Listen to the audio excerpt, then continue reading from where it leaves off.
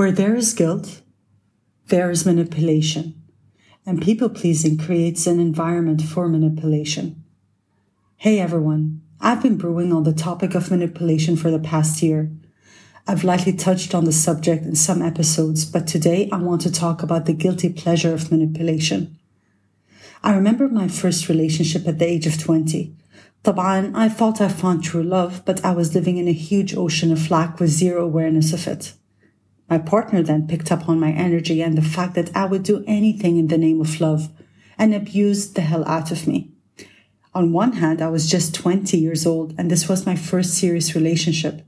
But on the other hand, I was so afraid of losing the, in quotes, love and attention that I abandoned myself until it broke me. The love and attention I was afraid of losing was stemming from my need for validation. And boy, was I seeking it because I was coming from lack.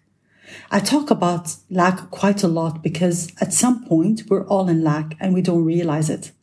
Lack of confidence, security, money, etc.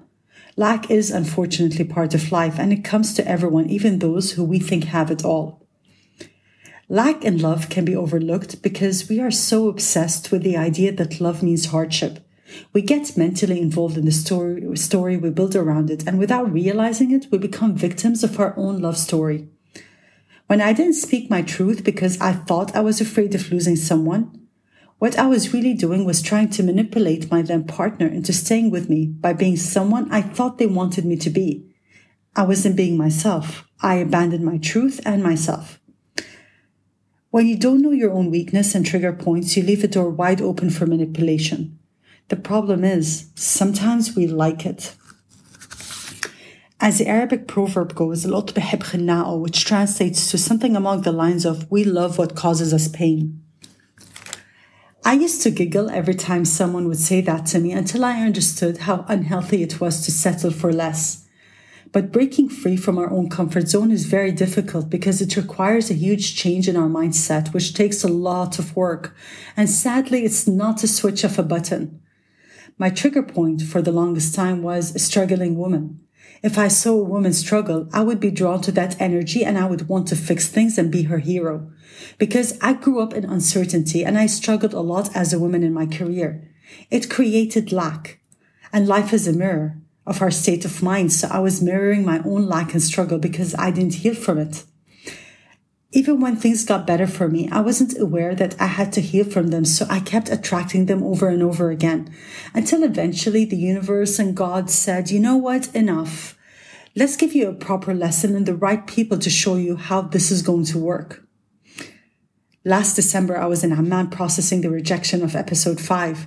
I wasn't dwelling at that point. I was actually making peace with what is. I was having a talk with my friend about my business partner and telling her how I carry a lot of responsibility and guilt towards her and our struggling business from the lockdown of 2020. When she told me that Vadim Zeland says, where there is guilt, there is a manipulator, and I had to be very careful. I really sat with those words and realized that I was taking on a responsibility that wasn't mine. My emotions and happiness are my own. But I cannot create safety for someone else, and it is not my job to do so. Plus, if I really thought about it, my business partner, she never asked me to do that, but I put myself responsible for her, and I obviously failed because in the flow of life, your journey is your own, and you can't walk someone else's journey for them, even if it's to protect them or to help them avoid pain. Yes, the intention was good, but I was breaking all universal rules and boundaries. I cannot interfere in someone's experience and try to save them from hardship if it was there to help them grow. For the record, our company is slowly recovering from 2020, but you get where I'm going with this. If someone keeps trying to rescue you, then you'll never learn. And that karma, I think, is going to be on two people.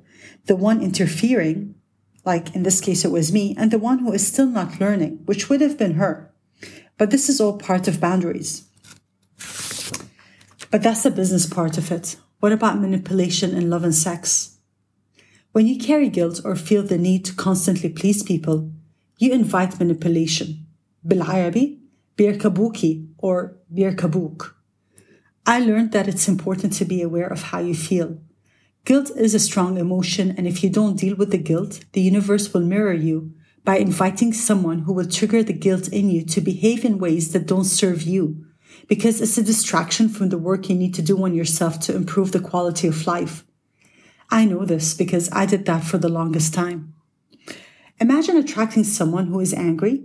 Imagine the combination of someone's anger, taking it out constantly on you, and you feeling constantly guilty and responsible for their life, that you keep taking the beating from them. Do you see the vicious cycle here? كلبة بنت كلب صح? An emotional connection can be used as a tactic to control another person's behavior, especially when it's mirrored by your own suffering.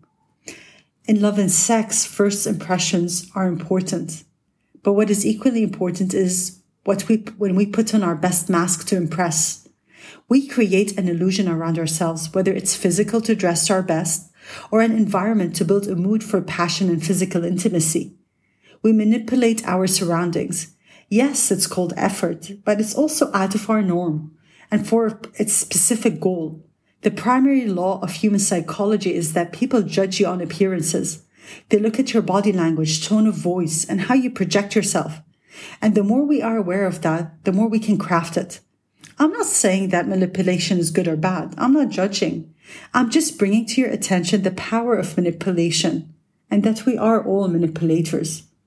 Now, before you argue otherwise, just think about it. Have you ever played on someone else's insecurities to get them to do something you want?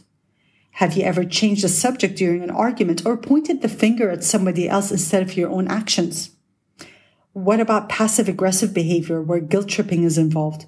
Or worse, constantly playing the victim card. I know some of you guys do that. The one that hits home, though, is a silent treatment. It was my chosen weapon in my previous relationships because it gave me a sense of power. But for how long will the power play last? We are all manipulators. Personally, I try to be a conscious one now because it will eventually bite me in the ass if I'm not careful. I don't give the silent treatment anymore to punish someone. Instead, what I do is I distance myself from a situation to sort out what's really triggering me and to neutralize before acting out. Because our defeat can be brought down by our own self a lot of times. What helped me a lot personally was figuring out what I wanted. The resolution, the end result. شو بدي بالنهاية? What do I want? Keep asking yourself that because your mind will cleverly shift your attention and will go around in circles. But if you don't know what you want, then there's a big chance you're wasting time because a destination, in my opinion, even if it's a temporary one, is important. And please remember, I'm not preaching. I'm not giving advice. I'm just sharing a pinch of my experience with you. So please take what I say with a pinch of salt. And thank you. Until next time.